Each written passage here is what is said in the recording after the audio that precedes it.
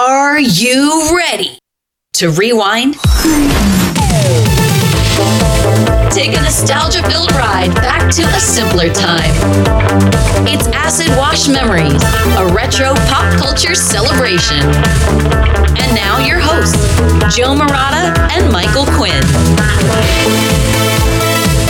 Hello, everyone, and welcome to episode number 41 of Acid Wash Memories, a retro pop culture celebration. Today, we are talking all about the history of pay-per-view. I am Joe Murata, joined by, as always, Michael Quinn. Hello there, Michael. Hiya. Hiya. Hi. Folks, thank you so much for de-scrambling some of your time to listen to Acid Wash Memories today. Yes. If this is your first time here, we are a retro pop culture celebration, and each week is something completely different from the world of retro pop culture. Glad to have you aboard here, and of course, if you're a returning listener, thank you very much. Returning champion. One way or another, though, why don't you go over to Twitter or X, whatever you call it these days, at AWM Podcast and follow us there.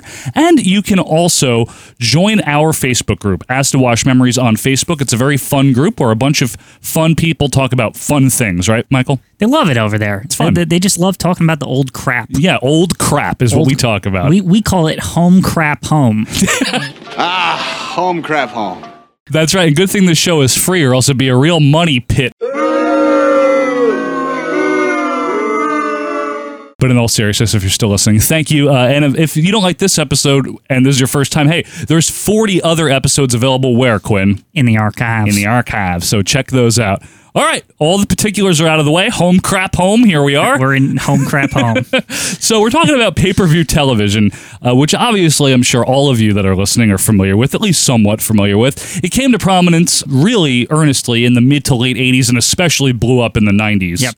We hope you've enjoyed this Viewer's Choice special event. Here's a look at what else you can see on Viewer's Choice. It's typically known now and then for high-profile boxing events, mixed martial arts, wrestling events, maybe a concert, and then in the lower tier, like the cheaper tier, like movies, like the Money Pit. Yes, it was renting a movie at home. Like, it was like on demand before on demand, and it actually became on demand. But like, it was like that, right? It's like, you know how you can just on a box now just hit a button and a movie gets zapped to your TV. Yeah, it just zaps right through the airwaves, right? Is how they do it. Yeah. Punch the button, Greg. Although it is now commingled with all the streaming button-pushing things like Hulu and Netflix and Amazon and every other service that there are, you know, non-cable related things. In many ways, this pay-per-view system did pave the way, Quinn, for a lot of the methods that we experience, you know, media with to this day, don't you think? Yeah, paid on-demand media. Exactly. Yeah, I think it's like a pioneer in that respect. Paid on-demand media, that's a good way to put it. So I guess to start here, Quinn, what is paying for something? You give money for a service, and hopefully they give it to you, or else it's thievery. Yeah, thievery. It's theft. A money pit, if you will. It's a money pit, yeah. And you can pay for various things, a candy bar, a car. Clothes. Right, yeah, sure. What about a wrestling event? Yes. You can pay for that, too. You can. See? On pay-per-view. Yes, on pay-per-view. WrestleMania is coming at you live this Sunday with a double main event exclusively on pay-per-view. Now, obviously, folks, paying for some type of experience is clearly not new. You know, you had your operas and concerts. I mean, you think Mozart was free? Yeah. Paying for entertainment is not new. No, exactly. Yeah. Entertainment coming at a price has been going on for hundreds and hundreds of years. But in television, this is where, to me, why this is so different for some reason, right? Yes. It's because of how television was established. Kind of like how radio was established. It's free. They just give it to you. Exactly, Quinn. Because, you know, there was the cinema, you know, the silver screen. But down that, even from the beginning, you paid for a ticket. Correct. More like the opera or a theater or something. Broadway plays with Mark Teixeira. Movies were treated like, you know, the theater.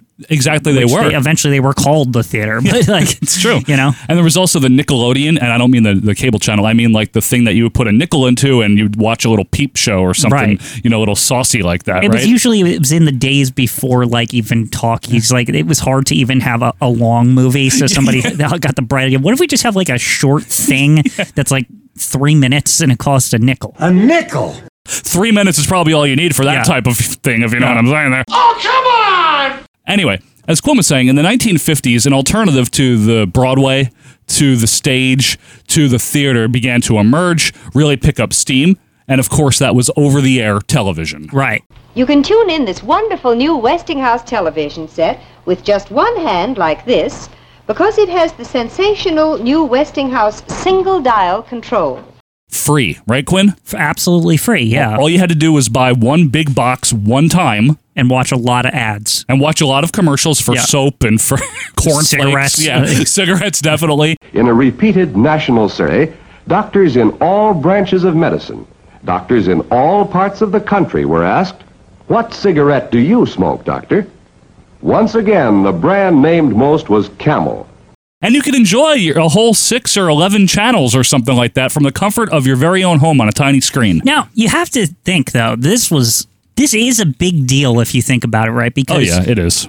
Honestly, for a lot of people, this was like bringing the movie theater into your house.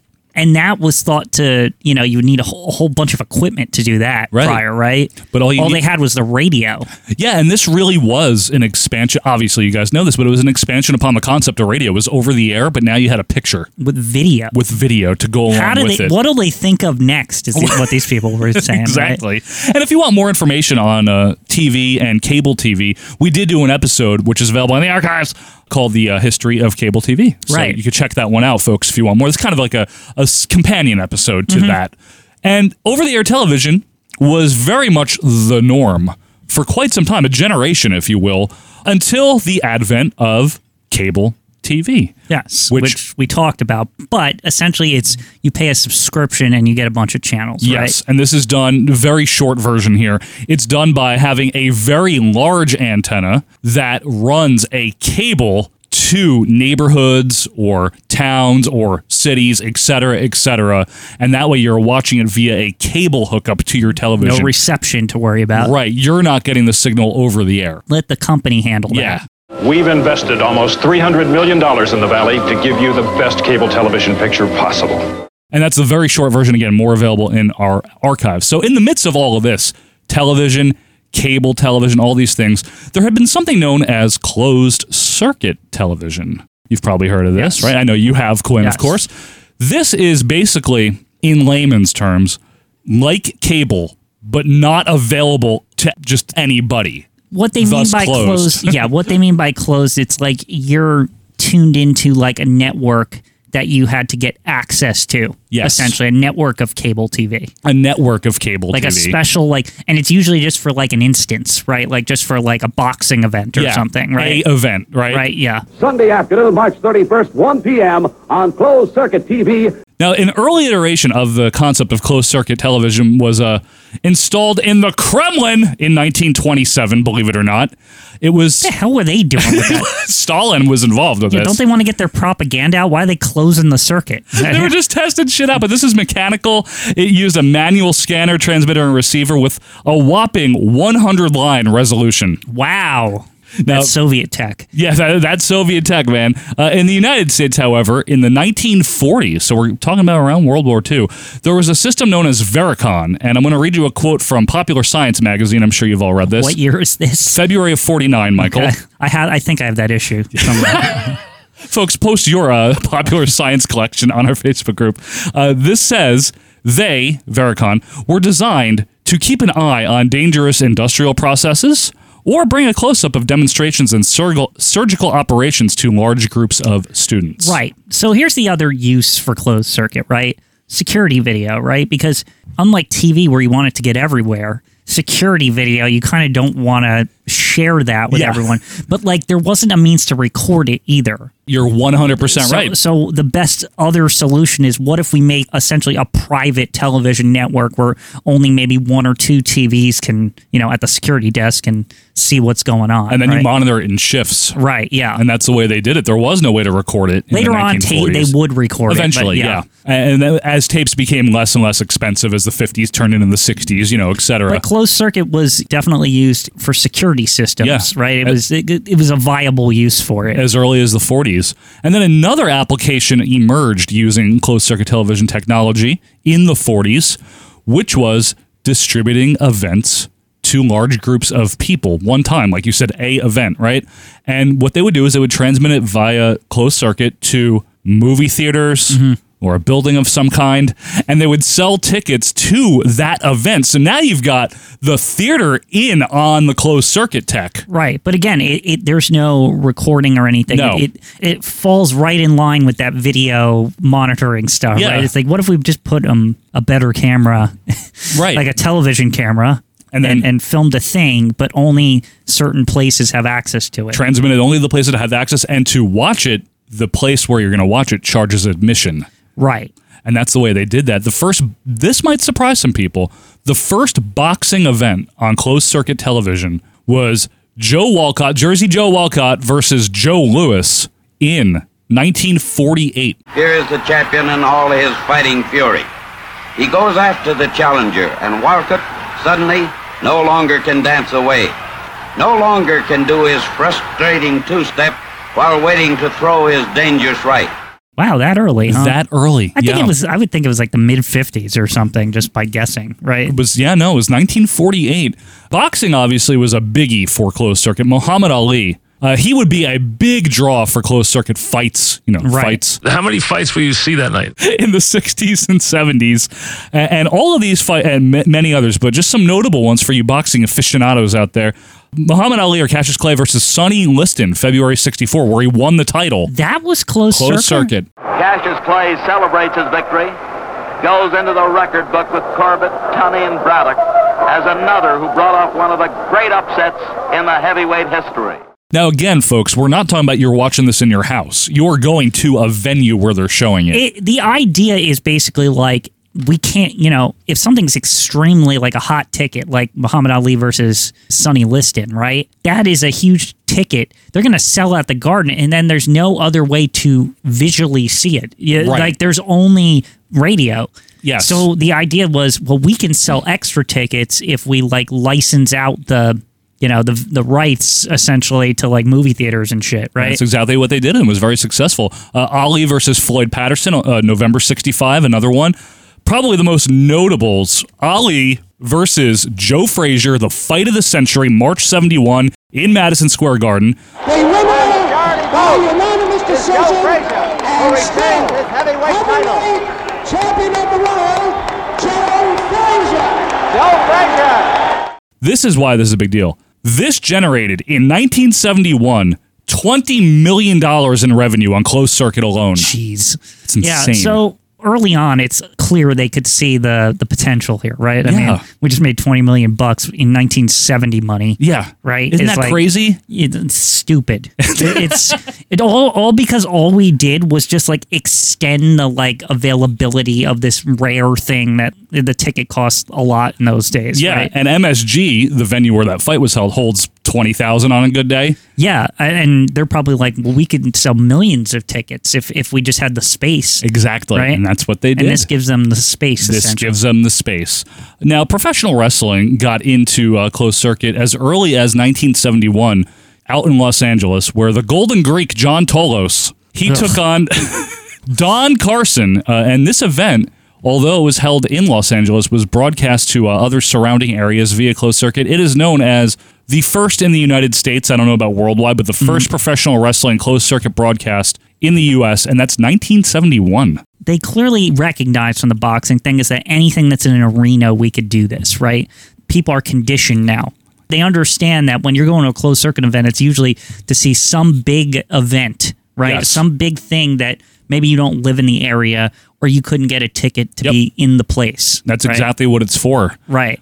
You know, we always talk about how when different technologies come about and different concepts, it's always interesting to take a peek at the early history. But this seems like, with the boxing specifically, and wrestling kind of piggybacked on that, they kind of knew what they were doing from day one on this. But what's interesting to me is that a lot of them very quickly went this route rather than broadcast it on television.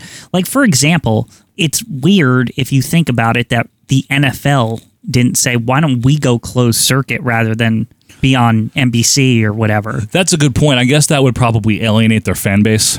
Well, who was used to watching it on over these the are the air. early days, so there's no anybody to alienate. More access is more access to True. them when you have no access, True. right? So if I become accustomed to watching football in a movie theater every Sunday, then that's You know what I'm saying? Like if we went that route, yeah, you know what I'm saying? They probably looked at it like television was the burgeoning medium, and closed circuit was always under the radar compared to that. Right, but it generated a lot of revenue. True, because imagine those football games would draw a lot more money. Well, they would, but what's the biggest major convenience of watching something on television? You don't have to leave your house. Boom. Yeah, there you go. And I think they capitalized on that. In 1976, for the record here, the boxing and wrestling end of things merge, and this is kind of interesting. I don't know if any of you have ever watched wrestling. I never have, but in 1976, the Worldwide Wrestling Federation held their second show. Who are they? Never heard of them. Well, there was this guy named Toots Mondt. Oh, okay. And they held their second of 3 Showdown at Shea cards, which is obviously at Shea Stadium.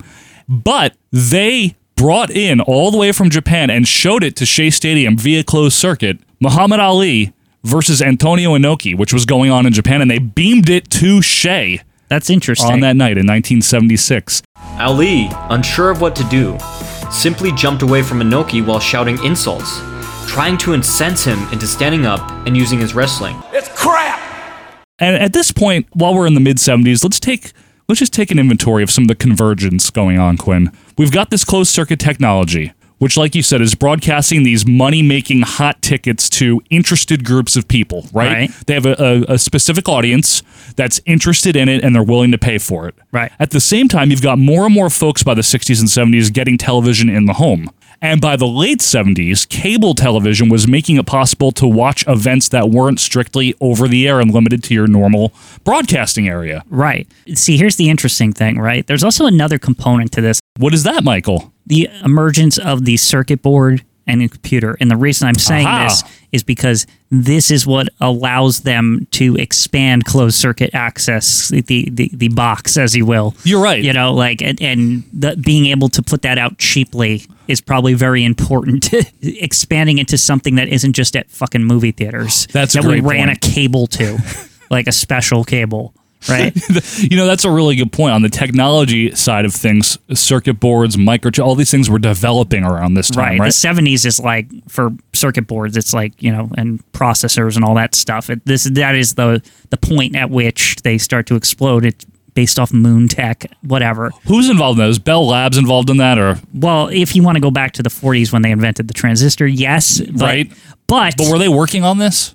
The transistor work was well since before. finished. Yeah, no, I know that. But really, they had to build an integrated circuit computer and not one that ran on tape and that wasn't the size of a fucking room to put it on the Apollo, so they could so that they could make the calculation so that they wouldn't like crash into the surface of the moon and they could land on it.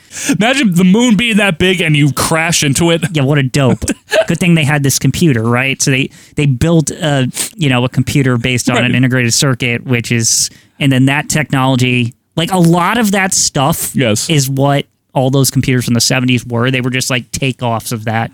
Didn't really advance super far, but the fact that they could put it in people's homes was like crazy, the microcomputer. Well, I would say not crashing into the moon was an important element of that, right? It was definitely an important usage of this thing that, they figured out how to do. It's good that they did that. And, once you're done landing on the moon, you've got better things to do, like watch wrestling matches with it. Well, right? of course, you want to watch your Muhammad Ali Antonio Inoki match. Yeah, clearly. well, we already did the moon. Let's take care of boxing. Boxing versus wrestling? Come on now. Where do I sign up? How about 1-800-KISS-MY-ASS?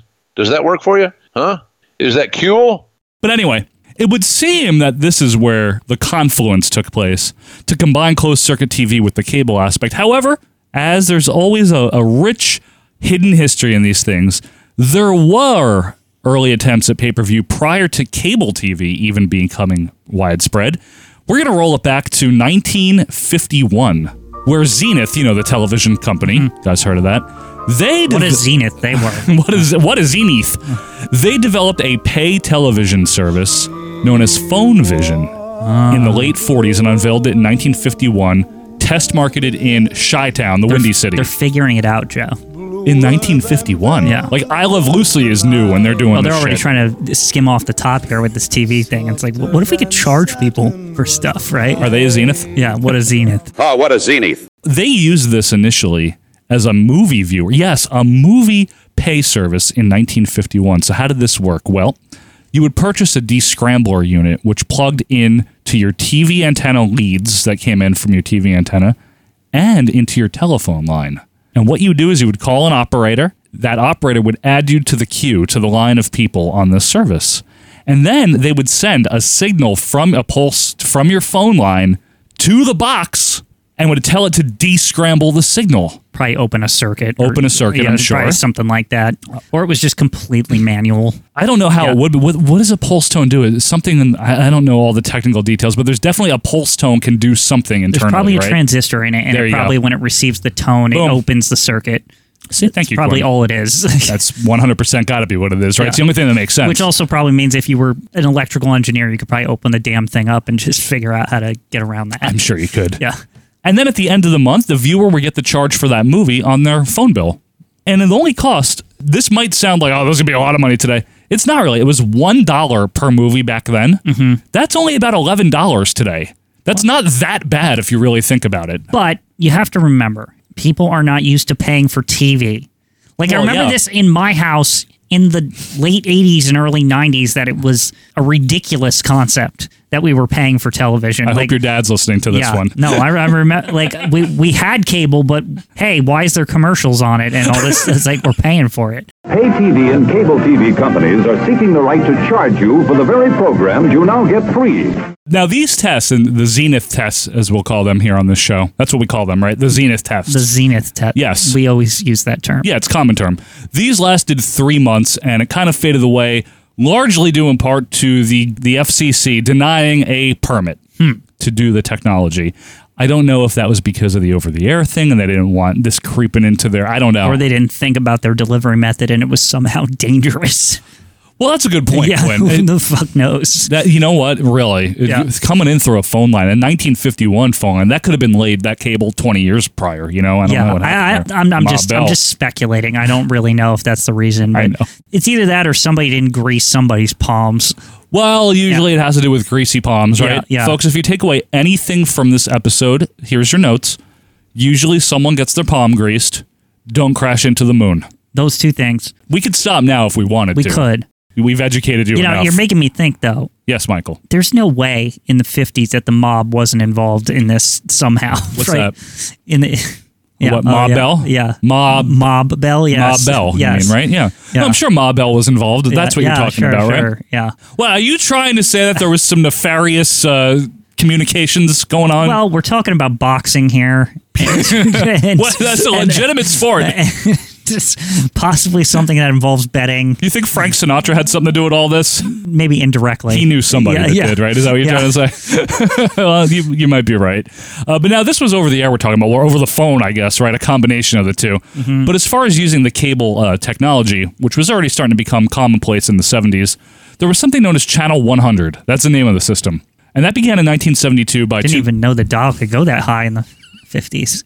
It sounds so futuristic, doesn't it? Yeah. It was operated by two guys, Jeff Nathanson and Alan Greenstadt. And you've heard of them. Yeah, and them. To use this system, the home user would insert a plastic punch card into their set-top box, and that punch card that they have purchased would descramble the signal accordingly. More reasonable, right? Crude, but it's perfectly, it makes sense. Much like our show, crude but makes sense, right? Right, yeah. Shut up! Thank you. A similar system, also in 72, began, known as Theater Vision, same operating principle. And both of these systems, Channel 100 and Theater Vision, went under very quickly due to the rise of flat-rate premium cable companies such as 1972's Home Box Office. Oh, them. Remember them? We do know them from another episode. We do. You can check it out in the I heard of them archives. before. Yes. So they launched in earnest in 1972 after some other stuff that they had been doing. Really, there's so much on the bone with HBO. Just that intro video where they go through it's classic, man. a little city and little neighborhood.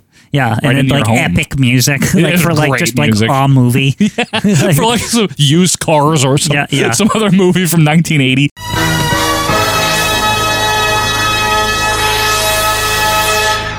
This was a big deal because it was a flat rate monthly premium channel is what it became, right?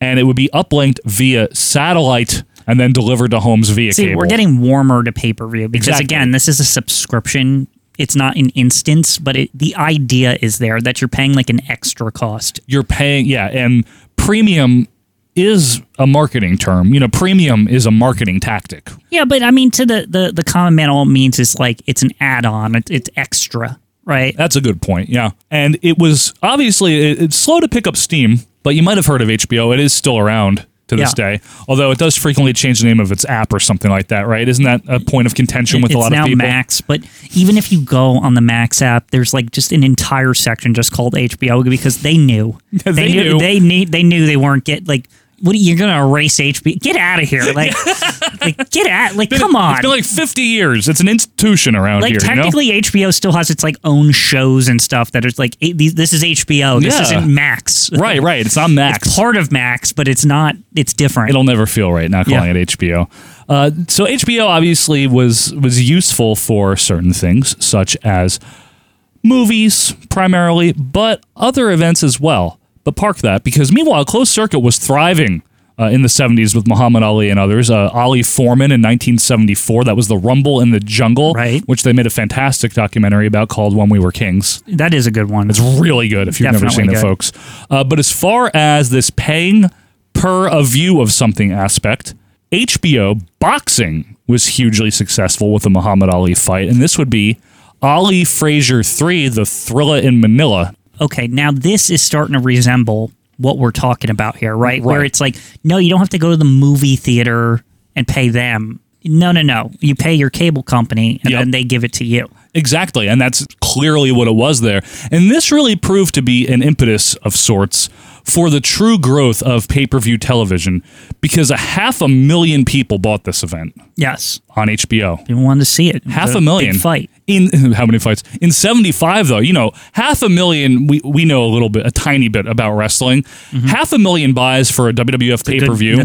It's a really good one. Yeah, that's a solid one. Especially for the era that we've been covering, where it's like, this did 120. Yeah.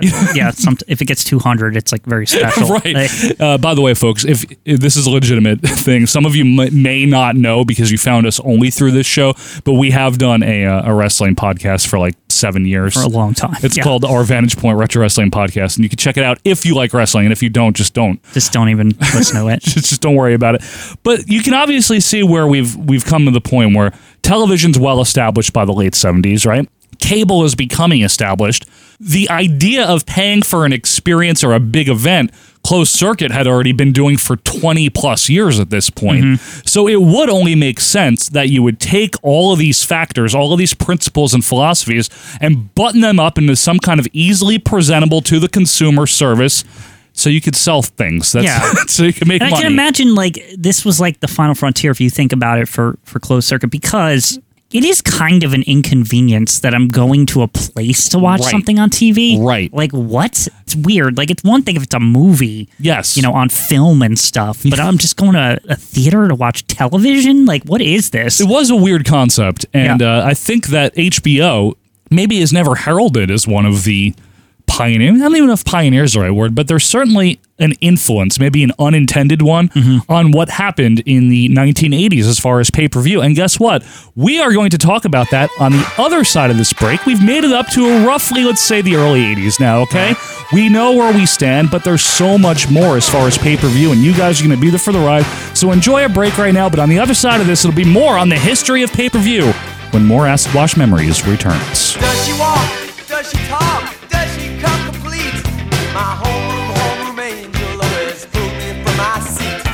She was pure like snowflakes, no one could ever stain. The memory of my angel could never cause pain. Television should be more than an electronic tranquilizer. At its best as an art form, television should move you. The art of television. Experience it at its best on the one television that is itself a work of art. The Emmy Award-winning Sony Trinitron. Sony, the one and only. You ain't seen nothing yet. Showtime, America's most entertaining pay TV network, presents your favorite blockbuster movies and more. Showtime makes TV special with the glitter of Hollywood, the glamour of Broadway. See dazzling Las Vegas nightclub acts and comedy that's outrageous. We've got the music and the magic, all uncensored, uncut, and commercial-free. Call your local cable operator now and order Showtime, television worth paying for. You're watching Sneak Previews on Cablevision.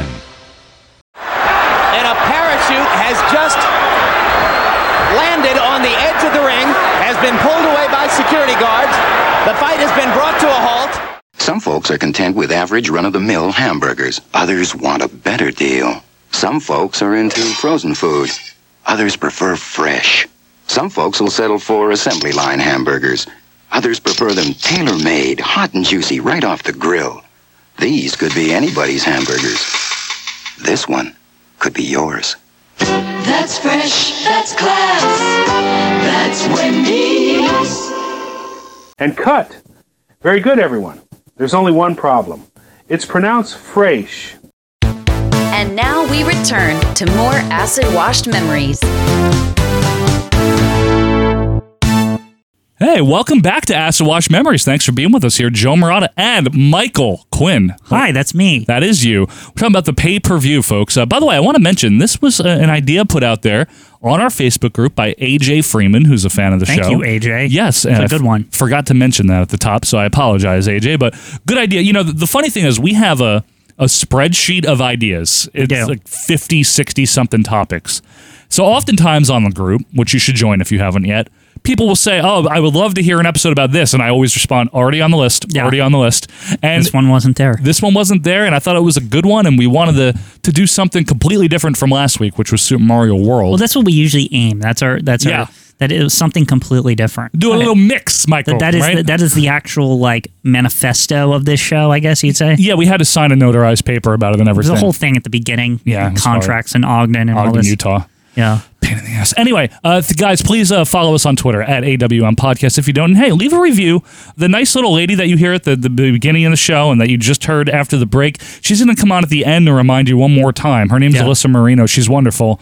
She wants you to leave a review for our show. Yeah. So do that on your podcast. Go tell her you left a review. Yeah, tell Alyssa. Yeah. That'd be wonderful. All right, but we're talking about pay-per-view, Michael. And we left off in the early 80s, right? We were talking about how HBO has been a bit of a proving ground, probably not on purpose. Or HBO in Europe. Sorry. Yeah, just need to clarify for our European listeners. You know what? By the way, we should mention, I'm speaking about United States and maybe Canada. I don't know what you guys have up there in Mooseland, but I don't know about England and the UK and Australia. My understanding is just like BBC 1 through 8 or something. And is there BBC Premium? Yeah, that came later. It was like Sky and all this other crap. Yeah, there's Sky Movies. Yeah, Sky I don't even know Movies when they got HBO. I mean, I'm pretty sure they have it now. But probably like 2008. Yeah. Sorry. I hope not. We love you guys in England. We really do. You're just jealous that you don't have the old mushy peas over on your side of the pond, mate. Okay. So in 1985, the following companies launched. One of these will sound really familiar, but the first one was Cable Video Store, which lasted until 1997. Cable Video Store was a pay-per-view channel. Cable Video Store. Rent a bargain the whole family can enjoy for the price of one. I want to say one thing about that name. Very relevant in 1985, specifically because people were accustomed to this whole video rental stuff. Yeah. And somebody came along, probably clearly, that's a great idea. It's just say, well, how do we convey this to the customer? It's just like going to the store, but you don't have to. It's through cable. I think that's a great name. Yeah, it's actually a good name. Cable Video Store. Yeah, a lot of these names, you hear them and you're like, they're so stupid or lame or whatever. But Cable Video Store, it's like, it's just basic and to the damn point. It was really cool. And basically, they would be showing movies all day, and you could just order one if you wanted to. Right. Pay your $2.95, whatever it was. I don't know off the top of my head. And that was that. There was also Request TV. Maybe some of you have heard of that one. That was a more popular one. For nearly a century, America's been in love with the movies. Now there's a new, more convenient way to watch Hollywood's biggest hits. Introducing Request TV. Same concept, and they lasted until 1998. And then, if you recall, Quinn, in our SNCC episode, yes, Nickelodeon, we talked about an early pioneer in pay-per-view known as the QB or Cube system, QUBE. You very in transit mentioned them, right? Yes. Like just they were kind of on the side of the QB. Yes. Television has sometimes been criticized as a passive medium, one that doesn't let the people at home respond or participate. But a cable television system is being tested in Columbus, Ohio, that gives viewers a lot more to do than lie back in an easy chair and nibble cookies. That was, folks, for those of you that didn't hear that episode, a late 70s attempt at having a pay-per-view channel. And one of its channels was known as Pinwheel, which became Nickelodeon. But another component of that Cube or QB system was a channel known as Viewer's Choice. Aha. You choose what you want to watch and only pay for what you order. Only a phone call away, ordering is easy. First, choose your selection from the pay-per-view schedule. Next, order automatically using your home phone. Then at the scheduled time, tune into the proper channel and enjoy the show.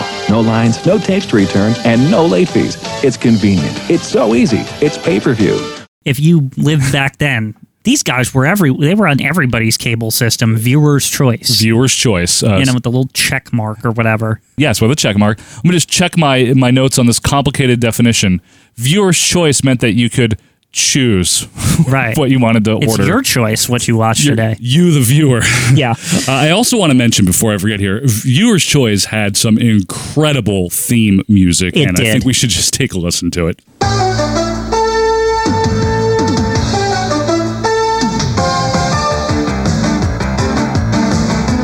So QB itself was discontinued in 1985. Sounds like this Viewer's Choice took over because yes, Viewer's Choice was, good lord, it was around forever. Would you say it was ubiquitous? Yeah, it was on. It didn't matter if your friend had a different cable company; they were on there. They were on all the systems by then, right? Yeah.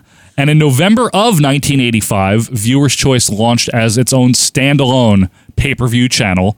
For those of you that have maybe vaguely find the name familiar, it was renamed In Demand on January 1st, 2000. Yes. It is now known as In Demand. Right. But it's the same thing. It just continued the Is that lineage. different from On Demand, or am I just Mandela affecting that? Where it's all... It's In Demand. It's what it's called. On Demand is just a concept. It's not a name of a channel. But if I remember my cable company calling it On Demand. Well, what did you have, Comcast? Maybe. They called their whole thing you can get On Demand with your stupid fucking silver cable box, remember? Yeah, and the dumb remote. And it never fucking works. Yeah.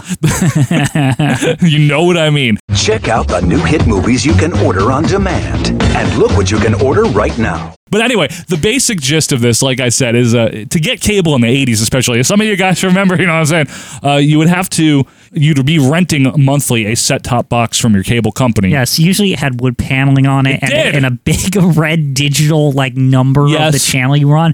But you know what I hated about it? What? And this is the part where I'm this is so damn crude, is that you had to call them. You did. I have a thing on top of my TV. Doesn't matter. Doesn't matter, I Quinn. can't order that way. No, because they weren't two-way addressable. Yeah, it's just.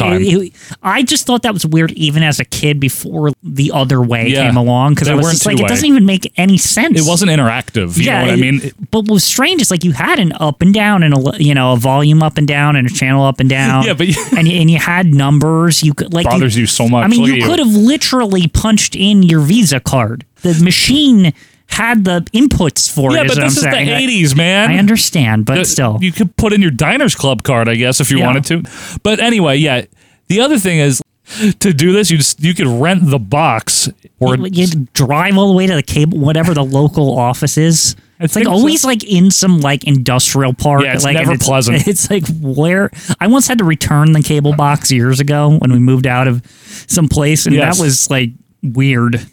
Yeah, how did I walked into a dingy office and they just drop it off and you just put it there and they put it in a cage of hundreds of cable boxes, like a kennel. Of cable boxes. If you've ever had to return a cable box, it's just a weird experience seeing this thing that lives in your home, giving it away and not living with you anymore. So I guess we've learned three things today. It's giving away an animal or something, like a dog or a cat or something.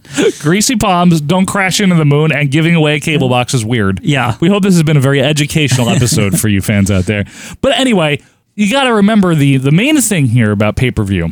This is probably what a lot of kids of the late 80s and 90s grew up with, is if you're flipping through the channels and you land on a pay-per-view event that you haven't paid for, what does it look like? It's all scrambling. It's all scrambling, man. But there's a very important but here. What is that? It's that for whatever reason, you can hear the audio clear as day. That's not scrambled. Do you think that's an oversight, or is that on purpose as a barker, like an attraction? To me, I always interpret it as some kind of technical limitation. Why not? Why couldn't they just blank the sound? Because maybe it was like you could only have one or the other. They couldn't scramble both. Imagine if they just muted the sound instead. Yeah, then that would be shit. That would be like bad for them because people want. I think viewing is more important than hearing. Yeah, but I think both are good, right? Somebody could just turn the closed captioning on. That's probably why, right? Yeah, that's a good point. Right? That's a good point. Yeah. So I'm sure many of you out there have come across the scrambled television signal and maybe tried to peek through those scramble lines and see something that you shouldn't be seeing there, When you see a scrambled picture on this channel, don't worry. We'll be testing the uncensored American Triple Ecstasy every night at 10 p.m. Eastern. It's so hot, we have to scramble. I want to say even something even dumber. Oh, and even better. You've to me this emphasizes the crudeness of it all. You told me sometimes they would like forget or something This to is like real. to scramble it a couple of times. And like but the thing is, you're not alone. I've heard this story from countless people that they would just like forget sometimes. They just like some guy was like sleeping on the job or something. Which to me says it's literally manual. It has like to that be. there's a guy that flips a switch for like a sector of televisions or something It like has that. to be, right? Right? So it's like literally like a manual process of somebody flipping a switch. I would think, or at least, even if it's computerized, it's somebody has to, still an input of some kind, a manual input interaction. Yeah, it was funny though. Just listening, I would listen to these, I listen to plenty wrestling of them, events, and then once in a blue moon, once or twice a year, you'd get an unscrambled one, and sometimes someone would catch it 20 minutes in, but there was one that went the whole show. Right, yeah. And it's just so much fun. So we want to hear your scrambled stories. But I think that was definitely like a memory, an acid wash memory of this, like an element to it was the concept of just it's scrambled and I can hear it. Yeah, and it is crude. Yeah. You're right about that. There was always something like mom and pop about it that I just always thought was fascinating. Yeah, it is a little weird. It's almost like putting up a Venetian blind as a privacy wall. Right, but you can hear everything that's coming through. And you can kind of see through the blinds a little bit. Right. You know what I'm saying? Yeah. It's weird. Now, we obviously talked a lot about boxing earlier and how successful it was on closed circuit and on pay-per-view. And it still is a huge moneymaker on pay-per-view, relative to the size of the audience. But wrestling also got into the act, as we've been referencing. So, drawing upon a closed-circuit event known as Starrcade 1983 and 84, which were both very successful in their markets. That's Jim Crockett Promotions and the NWA. Vince McMahon's World Wrestling Federation. Oh, yeah, them? Remember them? Yeah. They launched an event known as WrestleMania 1. Wow. Now, this was... what happened at that? I'm not sure. The greatest professional wrestling extravaganza of all time, known as WrestleMania. This was a high-profile event featuring various celebrities of the time, such as Cyndi Lauper, Mr. T, Liberace. It was Muhammad Ali, a big deal. Hulk Hogan from MTV's Rock and Wrestling Connection. Yeah, have you ever heard of that? Yeah. And this was primarily shown and distributed through closed-circuit television, but it was also tested out in limited pay-per-view markets. Yes. So, I mean, this was definitely a big deal. Yeah. Because this is probably the first wrestling event on pay-per-view, not closed circuit. Correct. Yeah, so it was mainly on closed circuit, but also a little bit of pay-per-view. And if you believe Vince McMahon, that he could have lost the whole company if this had failed, but we won't get into that right now. So this WWF, was followed up. Fledgling company. Fledgling company. They followed this up with their first pay-per-view event proper, known as the Wrestling Classic in November of 1985. Yes. The lovely event. Historic event. What a classic. It sucks! And this did... Think about this. For 1985, limited pay-per-view, 470,000 buys in the U.S. That's a lot. That's a lot. That's a lot. That's because we were talking about the Muhammad Ali fight. Yeah, at 500,000 also. They almost hit it for wrestling. Yeah, no, that wasn't even as popular as boxing. Never. That was 10 years earlier, but even so, for WWF, it just shows what their popularity was. So Jim Crockett Promotions, remember the Starrcade guy? Hi. They followed suit by putting Starrcade on pay-per-view in November of 1987. And Vince McMahon, who was trying to domineer the pay-per-view market. More like commandeer. Yeah, that's a good point. He countered with his own pay-per-view and kind of got into a whole tizzy with the pay-per-view companies, and we're not going to get into that. But it is an important note in the history of pay-per-view is that there was two rivals trying to knock the other one off pay-per-view. Vince McMahon, he ultimately won that battle in terms of that. I will say it's interesting that when it comes to ratings for pay-per-views, it's really about buys. It's about buys. But you can if you're really trying to like be the only wrestling on the pay-per-view, you can do stuff like schedule your pay-per-view near another one so they have to like choose which one they want to purchase and shit like that. That was a tactic. Notwithstanding that, our philosophy is to never try to hurt the competition, only to better yourself. In the World Wrestling Federation, we have always abided by that philosophy, except with Jim Crockett. Fuck that guy. So the WWF, and we're not really talking about wrestling this episode, folks, but they're a big player in pay-per-view.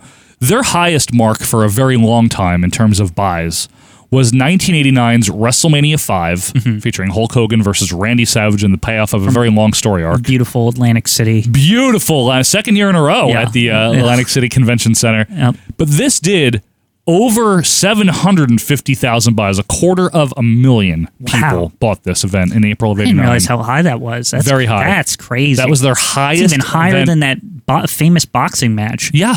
This was their highest purchase event for a very long time. And by this point, 1989, heading into the 90s, the WWF, the little wrestling company, that wrestling, they were established as a major pay-per-view player. I would say they were the king of pay-per-view.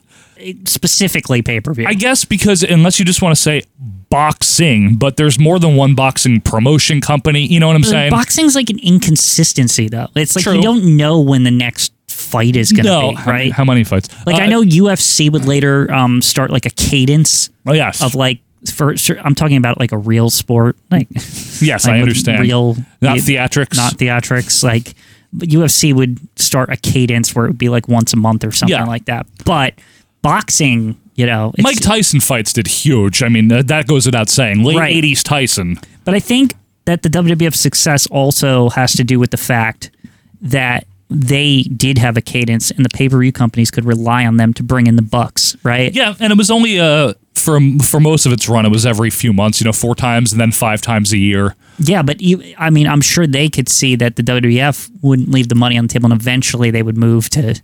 I'm sure the pay-per-view companies were pushing them to... Oh, yeah. Can you do this every month? I'm sure there was a push, yeah. And it was a revenue generator. And the WWF, after a cool early and mid-90s in terms of buys, that's a period we were talking about, by 1998 and then well into the 2000s, their big events were generally getting at least 500,000. Their largest one, again, for a long time, WrestleMania X7 in April of 2001, over 1 million pay-per-view buys. Yeah, and so 2001, if you don't know anything about wrestling, that's considered like the peak of their second boom. Yes, the peak of their late 90s boom. Of their late 90s boom. It's like, that's kind of considered like historically for a lot of wrestling fans, it's like the last big event in that era. In that era, yeah. It absolutely is. Their last WrestleMania that was exclusively on pay-per-view was 2013, and that broke X7's record with 1.3 million people purchasing it. Yes. Incredible. They themselves phased out of pay-per-view in 2014 by launching their own network, and now they have, here in the U.S., they're on Peacock, and we can end their story here. Yeah? Good. I just wanted to briefly mention here, I know we've kind of glossed over some of the boxing stuff, and I apologize to all the boxing fans out there. I did want to make a special mention, though. Mike Tyson was a huge pay-per-view draw, not only from the mid and late 80s, also in the 90s, after his comeback, the first Holyfield fight, obviously the bite fight, Tyson Holyfield 2. What happened here? He got bit, I think. Evander Holyfield, look out! He's pushed right here, above us by Tyson. He's got bit in the ear. Oh my goodness, he's got a bloody right ear. Holyfield bit by a dirty Mike Tyson. Huge stuff, and boxing was a huge draw on pay-per-view, right? Especially when it had a fighter like Tyson or others, obviously. Mayweather versus McGregor, Saturday, August 26th at 9 Eastern, 6 Pacific, live on pay-per-view. And I just wanted to be clear about that. In fact, as far as boxing is concerned, the Mayweather-Pacquiao fight from 2015, this is after WWE is they've somewhat forgone pay-per-view.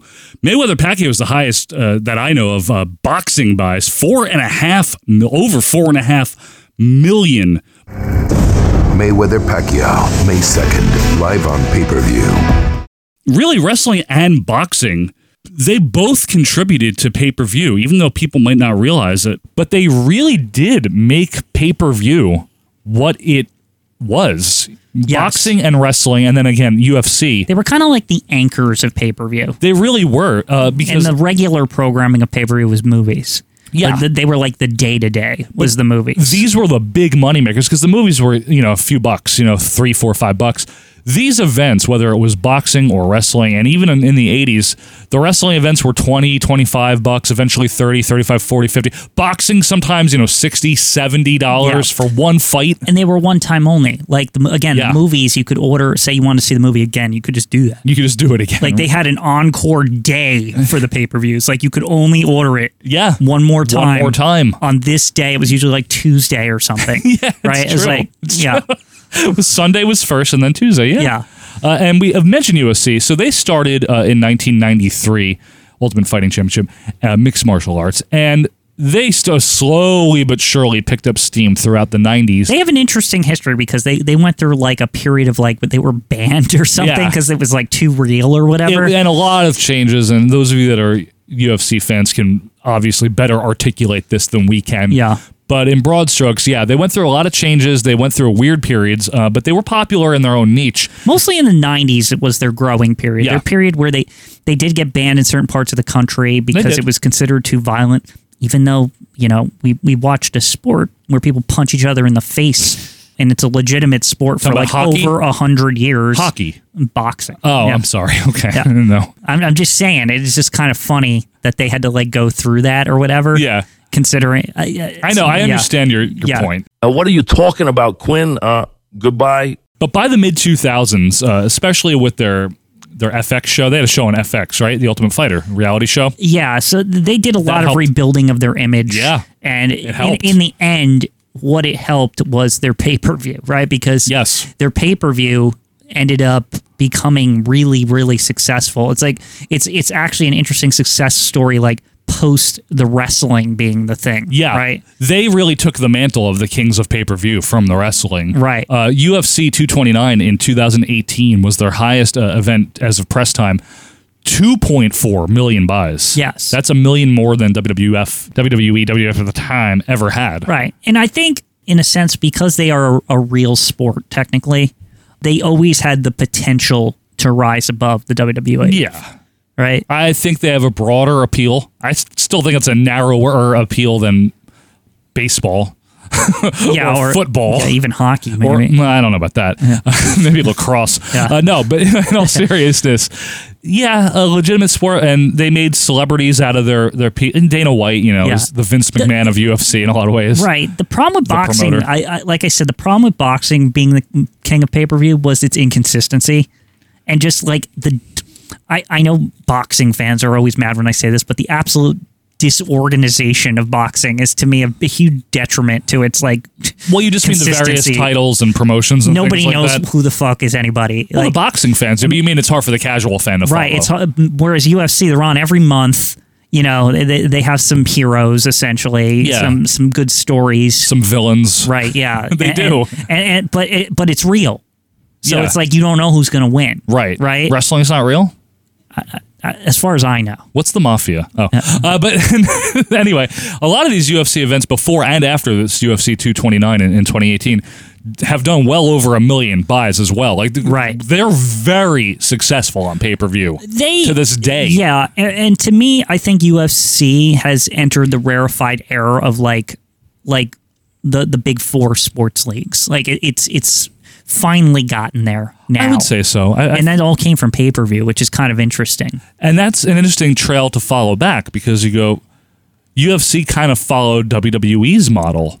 Sort of. In a way, they did, Quinn. I mean, you're right, because gearing everything towards a big. I will say the first UFC events are like the fucking circus or some shit. Like, that's a whole different thing. It's like WMAC Masters, but real. Like, it's very strange. You know what I mean? Like where it's like we got jujitsu champion and wrestling champion. Yeah, that's and true. Like all these like weird like sumo champion. It was like playing the fighting game on Super Nintendo, and not a good one. Yeah, like a shitty Street Fighter clone. But what if it was real? Right. That wasn't the appeal. That was the proposition. That was the proposition. It was like, and they call it even its name. It's the Ultimate Fighting Championship. Ultimate. Like it's like this one time like this big fucking thing that we're going to decide like which fighting style is the best. That right? was it, though. Yeah. Remember which discipline is the best. I mean, other other MMA companies use the pay-per-view model as well. Do all of them owe a debt of gratitude to boxing or wrestling? All of the MMA companies. Oh yeah, I mean You think so? definitely boxing and wrestling. They're definitely like the forebearers to this. You know what became. Yeah. You know, because those are the main things in terms of big high price tag events that are on pay-per-view to this day. I mean, like Woodstock 94 and 99, they were on pay-per-view. It'll have like concerts and things too. Yeah, I do remember that. That's a good point there. It's that there was like Springsteen concerts or Right. whatever. Like those were definitely another big component. Yeah. But nobody really like talked about them or anything. It Right. was just one of those things like, wow, somebody ordered that. Some Grateful Dead like special, like a reunion or Yeah, some like kind. without Jerry Garcia, the obviously. only concert, you're right. The only concerts on pay-per-view I ever remember getting like traction in the mainstream was Woodstock. Right? Yeah. Pay-per-view takes you on stage and backstage. Live August 13th and 14th. Be a part of history. Order Woodstock 94 on pay-per-view. And what happened in the early and mid 2000s, Quinn? We got to talk about the innovation of digital cable, Yes. and the It's a- change to the cable boxes. So the digital cable, right? I forget what year was this. Like it was like the late 90s when I first started to see it pop up. Like on Late cable, 90s. they were like, "It's here, digital cable," and I was like, "What the fuck does that mean?" Like I was like, "It's TV. Who gives a shit?" Right? I think my brother got it in 98 or something like that. Yeah, so I was at first I'm being very serious. I was like legitimately confused why it was different. Right. Like I don't Like, what's different about this, right? Because they would like show it. Like I would see that some people had the box or whatever. I'm like, Yeah. this just looks like fucking TV. Just looks like cable. Like, and but it has like menus or something. Yes. Experience Comcast Digital Cable. Over 200 channels of fantastic programming. Up to 45 premium channels. HBO, Cinemax, Showtime, the Movie Channel, Encore, and Stars. Plus an interactive program guide. 45 channels of CD quality music and more Comcast in demand. The most overt innovation of it was that like when you changed the channel, it would like say what was on or Yes. whatever, and it showed like a little logo of the thing. Yes, of the of the channel or thing. whatever. Yeah, the channel. Right. Here's the thing, right? They would advertise it that like you get the guide. The guide is always available, Yeah, right? on-screen So guide. you would pull up the guide and it would be like you went to the preview channel. Yeah. But the channel you were watching was in the little tiny box, right? Yes. And so this on its own, without the pay-per-view component, right? This is pretty fucking cool. Were you like, right? where do I sign up? Right. Like, this is cool. And you could like click on the one and it would change to it and stuff. Yes. High tech. That's really cool, right? Neat. But as you would scroll down, you would see the pay-per-view channels, which you knew were there, right? Because they Sure. were like on regular cable. But now you could click on them and you could just order it. No more calling up Fred at the cable company and be like, can you, I want it. Can you turn it on or whatever? What's your phone number? yeah, exactly. One. Yeah, you know, it's interesting. What's your billing code or whatever? What's your 4-digit? Yeah. But I am not going to lie. I had Comcast. I remember ordering these big teal and purple menus and Yes, shit. that's Yeah, true. like big cokey shit. I ordered SummerSlam 2000 for my 15th birthday. And then I ordered WrestleMania X7 because I really wanted to see it. I absolutely ordered X7 on my cable box. Yeah, so did I. We had it by then. Yeah, we had it by then too. Both times that I did the on-screen order this, didn't work. Had to call anyway. Really? Both times. I never had problems Piece of with mine. That's funny.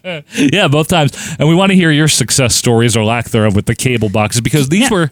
Let me ask you something about your technical difficulties here before you... Yes, Michael, please do. Go on. You're taking the side of the cable companies? No, but I do remember. Tell me if this is Boo this man. a weird memory. Okay. When you ordered, did it not have like a phone number or something you could like call like on the confirmation Yeah, I think screen? it told like, you if you like had it's like to. if it fucks up or something. Yeah, it like, did. Like you just call this number. We had to call the number. Yeah. It was very annoying. The way this worked, folks, with these new boxes which mine were silver. Was yours silver? I had a big silver one. And now it wasn't a red number; it was like an orange number. Yes, or something. it was very high tech, or green maybe. I can't remember. Right? Oh yeah, some of them were green. Some maybe they converted later to the. I don't remember like the order of the colors of the numbers. Some of them had a modem in them. That's one of the things. That's true. That was a new. That was high tech. I opened up mine once. It absolutely had a modem in it, but you didn't really need it if you were part of the cable company because they ran the internet. So. Fair enough. This was different because it was a two-way box, meaning that not only could the cable company send a descramble signal to your box, but you could talk to the cable company and order a pay-per-view. And by talking, we mean you don't even have to talk. You can just hit a button. Yeah, the box will talk to the cable company. Right. Hi, I'm a box. Stop. One of the things that came about, though, of all this tech, this hot, sweet, new tech, Quinn, was on demand.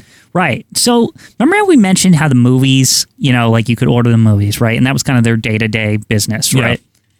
The problem with it was that like nobody really would, because why am I going to fucking call a number? I can just like go to the movie theater, whatever. Like this is dumb, right? Plus you have to order it when it's playing. Right. That too. So it's like kind of cumbersome, right? But what if, first of all, you don't even have to call them, right? That's like a huge barrier, right? As long as the tech works. Right? It's like, yeah, but most of the time you didn't. In theory, you don't. The majority of the time that I ordered pay-per-view, there was never an issue. Well, it must be nice living where you lived. Right. With your fancy Comcast. I lived in like the same town. I had a different Comcast. What are we talking about? It was slightly different. You had that Channel 55 on Long Island and you could watch The Shotgun, and I never got that. That was at my dad's house. That was different. Oh, he had Comcast, though, or Cablevision of somewhere, right? I think he had Comcast, but like in another town. Still a different Comcast. But for some reason, we had both Philly and I had that in my different house. Yeah. Anyway, so that's the first barrier gone right there, right? No talking to people. No talking to people. Perfect. You just hit a button, it works. They put it on your bill at the end of the month, whatever. Like it's just so easy, right? Yes.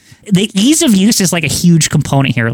I can't imagine that they didn't like increase movie sales like immediately, right? How could you not when you're doing it from their couch with no pants on? Right, exactly. Right. There's that. But on top of it, no pants. Like you said, there was no like you don't have to like time it or like wait for it to come on. Correct. Yeah, that's a big thing. But then yes. And I don't know if this came with the later boxes or not, but I remember pretty immediately you could like pause the movie and stuff. Yeah, that was early. It was amazing. That was a game changer, man. I was like, holy, wait a sec. This is like a DVD or a VHS tape? Yeah. Like, this is incredible. It got to the point where I remember, like, people did not buy movies as much anymore because like, I could just get it on demand. And like, I could pause, I could do all the things, right? And they would usually let you have it for like 48 hours. So if like, I don't know, if like some emergency happened and you had to like walk away, you could just like pause where you were and go do it and watch it later. I guess it's not that big of an emergency if you're coming back to watch the movie, right? Well, I just mean it's like, or you had to like, I don't know, on the stove or like something? somebody's car broke down, that kind of emergency. Like you're going to help. You're going to be a friend. Go pick somebody up. Jumper cables. Yeah, or something like that. Airport run. Or just an emergency like you had to take a shit. Like that's another emergency. Crude. Yeah. Yes. But we know what we're talking about. So, but again, this was a boon. Oh, it's boon. Like suddenly, what was fascinating about this is like people that were anti-cable that I knew, they suddenly were like... talking about your dad? No, I'm not even. I'm just talking about people who I knew didn't have cable. Oh, but they were anti specifically? Like, I will never? They just, their families were just not for it or whatever. You don't mean like the other 13-year-olds you knew? Yeah. You meant like their parents? Yeah, their parents or whatever. Like, suddenly everyone had this crap because the movie thing, that could equate to like a normal person who's not into all of like watching UFC or whatever, right? Hot world of wrestling. Right, yeah. Like, this was like, wait a sec. I don't have to go to the rental store. Right. Like, I just hit a button and it's here. And I can watch it whenever I want. It's huge. And if you have to take an emergency airport run, you can pause it. I would say that this innovation is so important that it's like what streaming became, but it's like based off this specifically. It is the weird bridge between pay-per-view, right? One-time event, you're going to watch it when the hell it's on, and streaming. Because you're still paying for it, for your view of it, right? Like, it's not technically pay-per-view, but you're still paying to watch a thing. But you have the flexibility now to stop it, to resume it, you know? Right. It's time for movies on demand, like having a theater at your command. Hundreds of flicks from A to Z. With Comcast, see them totally free. And streaming obviously took that baton and ran with it into a whole different end zone. Right. Another football stadium. But streaming, in a sense, is Cool really metaphor, Joe. based off pay-per-view. Like, or what they were doing with like on-demand pay-per-view. Yeah, it's the same soup. Yeah. Isn't it? I mean, it really is. It's just, it takes it out of the hands of the cable company. Like, now... Good. Like, you do need a subscription, but you could also, for example, like iTunes came along in the Apple TV, which was like, well, what if you didn't need a subscription to get on demand? What if you could just like either rent or buy the movies or whatever? That was one of the huge things that changed in the last decade or two, right? Was Apple with the iTunes store, right? And other rental stores came along. It wasn't just Apple, but basically the idea of like, we can stream it to you for like 48 hours just like on demand. Yeah. But you don't need to have like a subscription or anything. You just could have a PC or just even like an Apple like one of those Roku's or an Apple TV box or Smart TV. You could even stream the movie 48 hours for 48 hours. But I want to stress that Nick Nolte. That concept, Eddie Joe, Murphy. Yes, go ahead. That concept is based on what on demand was doing. Exactly. Right? It's like, it's just that, but even like, let's take another barrier out of the way. Right? Yeah, exactly right. And on demand was kind of a detour from what pay-per-view was because of the financial part of it and the selection of things. And that's why it's interesting because pay-per-view hasn't declined tremendously. Just to be clear, it's not... Cable in general has declined, right? So it's all like a scalable decline, right? Right. But pay-per-view, cable pay-per-view, it still does very respectable numbers for UFC, for the big boxing events, because it fills that need of people willing to pay for something big that they want to see. Right. Even pay-per-view has evolved to, in a sense, right? Because you could call what Apple's doing or what, you know, I don't know if Roku, does it have like a version of like you can rent the movies like just through Roku? Natively, I'm trying to think. We never do. I have a Roku but there's like TV, there's got to be like a service that you can use. They might be in bed with like one of the apps or something. I can't remember. So you can rent movies and stuff through do it there. on Amazon. Right? That's still pay-per-view, right? But Yes. even, for example, UFC, they've even worked it so that if you don't have cable and you have like a box or whatever, Yep. like a internet style, An internet box. right? An Series of internet style tubes, Gwen. entertainment box, right? Not through cable is all I'm trying to say, right? Did you say internet style entertainment box? Internet style entertainment box. That's what they should call them because that's the difference. It's not through cable; it's through the internet. Let me write that one down. Anyway, internet style. You can even like there's Don't I crash know into the moon. I know you can use like the ESPN app and rent UFC. You can. Like, they do it through them. Yeah, there's like all There's these like ways to do There's it. like all these alternate. Well, it's still technically pay-per-view. It's just through internet. The actual means is different. It's through the internet rather than through the coaxial cable network of your cable company. Exactly. The delivery method is different, but it's still the same principle. It's literally the same concept. Yeah. So pay-per-view almost will never really die. That was my point. Right? Normally we talk about obsolete things. This isn't obsolete as a concept. Because here's the thing, is that I think through all of this, talking about this, what you realize is pay-per-view is not really a technology as much as it's a concept. It's like a type of buying entertainment. It's a concept, exactly right. And it can exist in various permutations. Right. Like they use pay-per-view now to say that like, oh, that's the old style through the cable company. Right. But essentially like, you know, when I rent a movie on iTunes or whatever, it's the same damn thing. Exactly. Right? It's like I'm literally like paying the same price. Like it's like $4.99 or whatever it is. To rent it. Yeah, you do it through Amazon. Yeah.